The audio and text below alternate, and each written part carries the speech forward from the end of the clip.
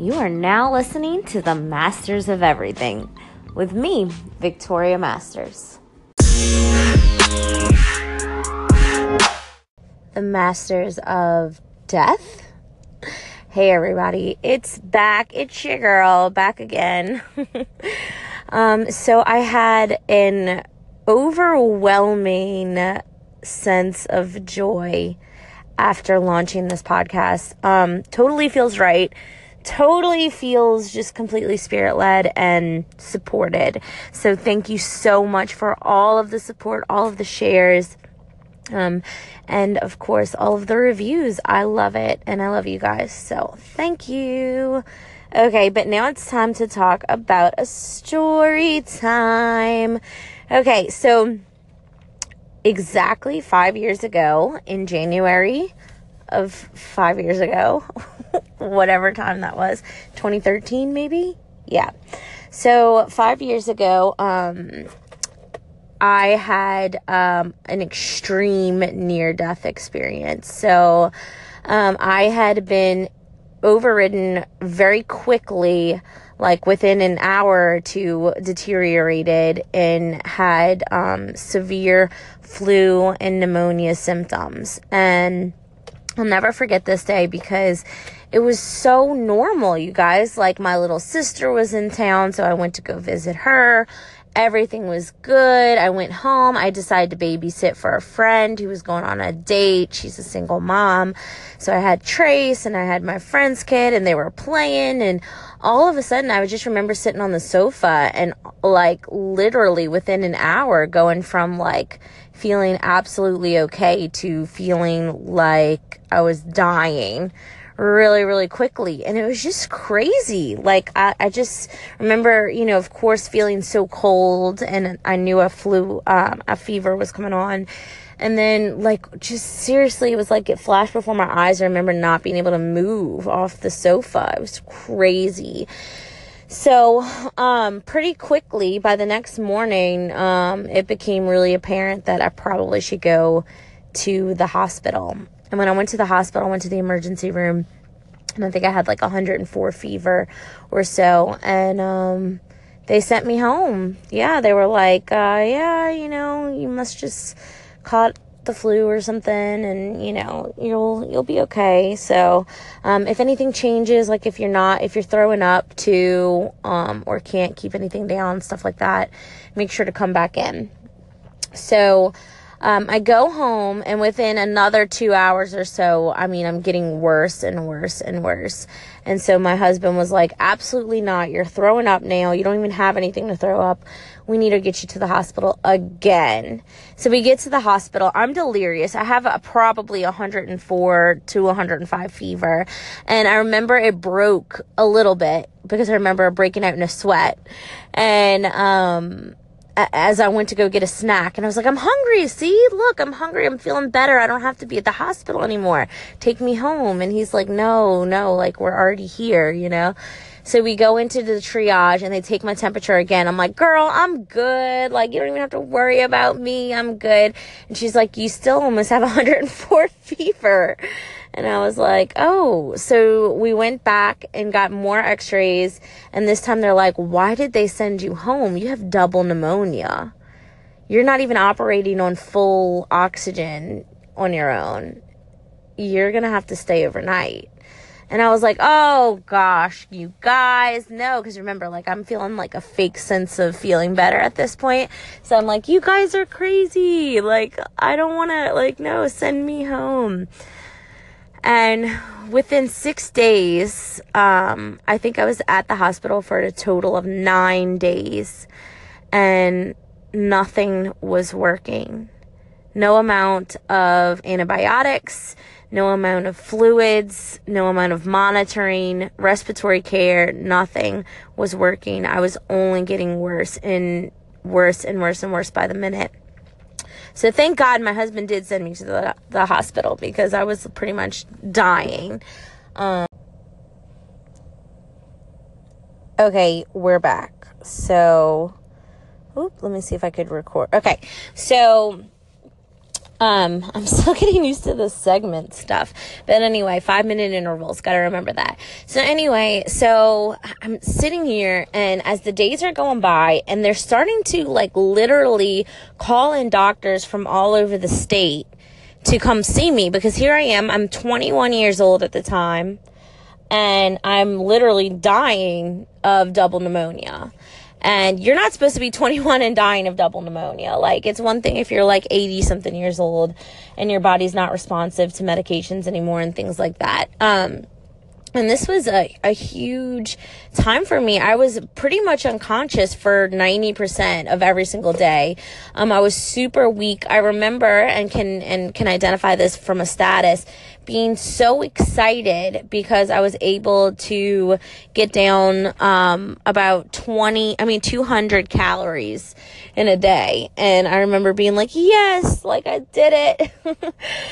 And it was absolutely just a crazy, surreal experience. I remember thinking to myself, because, you know, all I had was my thoughts. All I had. My body was failing me, but I had my thoughts. I had my brain whenever I was awake. And I remember feeling and thinking, oh my God, like I didn't even get to like make my son a video to say all the things I loved about him and want for his life and all these things. I didn't get to say goodbye, you know.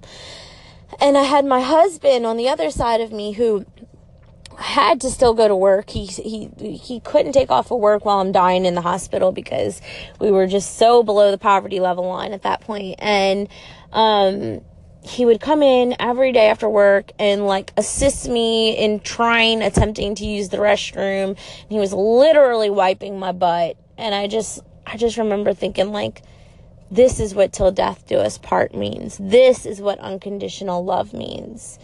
This is what marriage and commitment means right here. And our marriage was never the same after that. Never, ever, ever the same. It changed us forever. It changed the way I felt about him. It changed the amount of respect I had for him and the loyalty that I could see in his eyes that, you know, might have never seen before. And then I remember, you know, my mom being there and my godmother, they'd take turns because, you know, somebody had to pretty much raise Trace during those days. I couldn't do it. Edwin was at work. Like, I needed help. And so they would take turns. And I remember my godmother praying over me all through the night. I mean, hours, like relentlessly praying over me. I remember the one friend who came to visit me in the hospital. And I'll never, ever, ever forget her for that.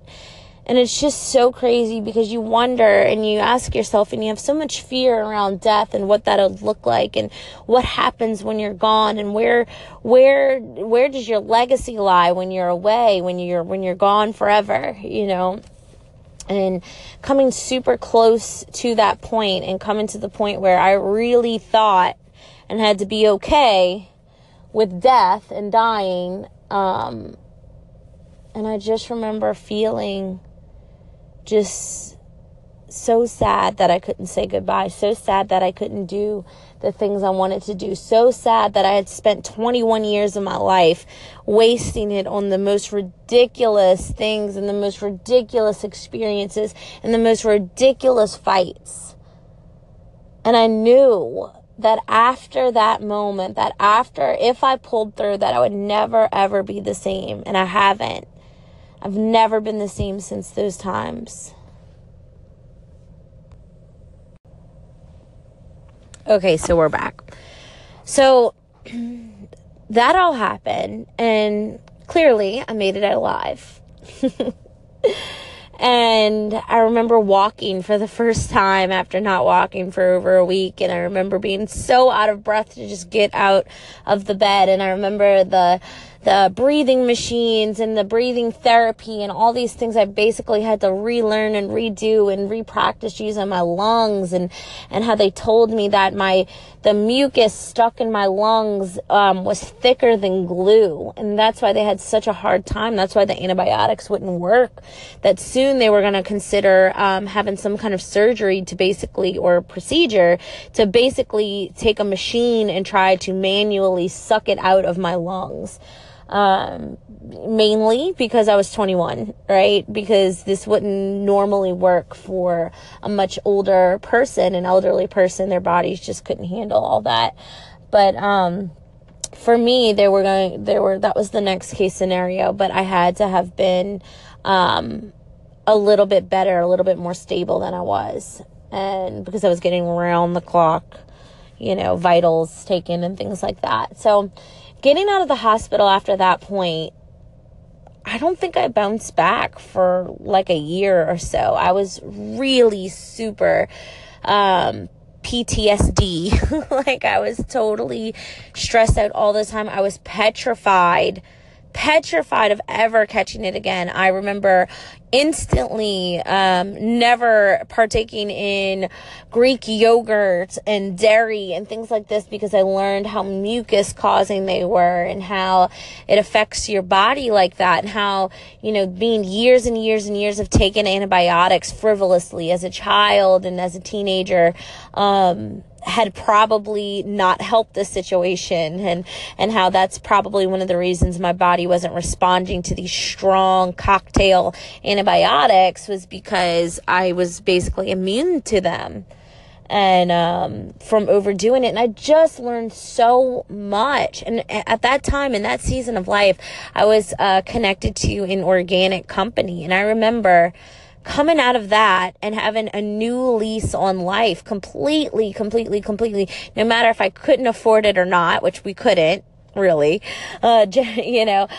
committing to finding out better ways, to committing to organic products, and committing to just doing things differently. And I certainly wasn't perfect at the time. I'm still not perfect right now. I still could be more active and tighten up the diet and things like that. But it changed me.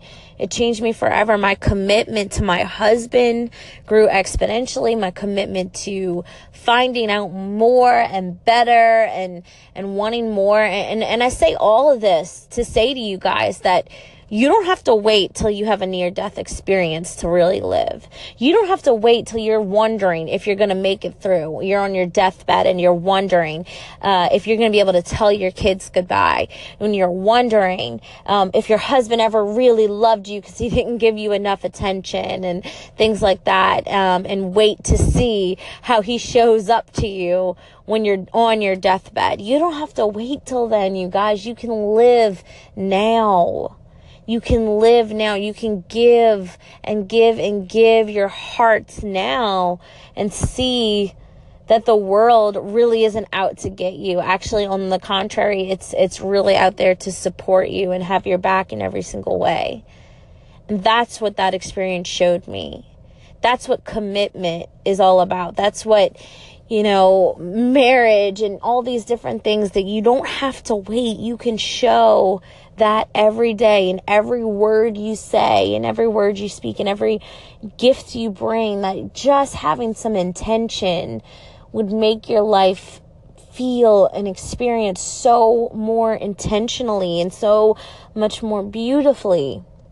That there's so much color to this world, that even though the news says otherwise, and even though your, family or whatever, it might seem so negative in such a dark space, that the only change that can happen is within you first. Okay, so I almost said story time again. Like, what? No more stories today. But that's really, if I could leave you just with 3 thought processes, so that way I could maybe help you not have to go through a near-death experience to appreciate exactly what you have, is number 1, be intentional. Be intentional with your words, even when others are being really nasty towards you, or the climate of the political, station of our world, and the news and the media and all these things are really, really negative and beating down negativity down our throats and fear down our throats. To be intentional and really think, how can I find beauty in this moment? How can I be careful with my words so I don't want to ever take them back? How can I be really careful to get my point across without being an asshole, basically, right? Number 2, is asking the right questions, right? Going back and saying, where can I find beauty in this? Where can I see love in this person, even though what they're saying seems so ugly? I think that's a big, huge one, right? Is people will say things to us and we will be like, how can a human being talk to us like that? Or even us say something really, really ugly. But at the core of it, at the base of it, that's our way. That's our brain's way, with the knowledge we currently have, to we think we're doing the best. We think that's the best case scenario.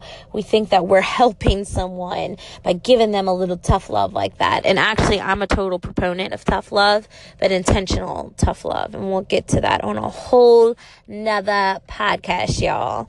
So yeah, taking those moments to ask the right questions instead of just getting your point across in an ugly way. And then number 3, honor. Honor your commitments. Honor who you are as a husband or wife. Honor who you are as a friend or a human being. Honor who you are in someone's life as their sister or their mother. Take that commitment very seriously. Take that to heart, even when everyone around you doesn't. Take it to heart. I can't tell you all the mean and terrible and just rude things that Edwin and I would fight about before, and all the fights. Oh my gosh, we lived in a fight. Like, did we not have anything better to do than fight? Because that's what it seemed like. And just see that he could have acted in any way. He could have let me literally die there and just have been doing the exact bare minimum, or never showing up even though he was exhausted after work. He literally could have did anything. But he showed up, he showed up, and he showed his commitment to helping me heal and helping me grow as a person. And because of that, our marriage has never been the same. And let me tell you, we didn't just wake up and this was a miraculous moment and that I was all better and he appreciated me and I appreciated him. We still had to work at that, and we still do.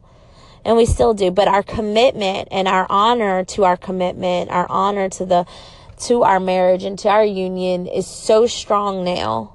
Is so strong now. And that's because we really try to see each other on a different level. We really try to respect each other's opinions, even when we don't believe or agree on the same things.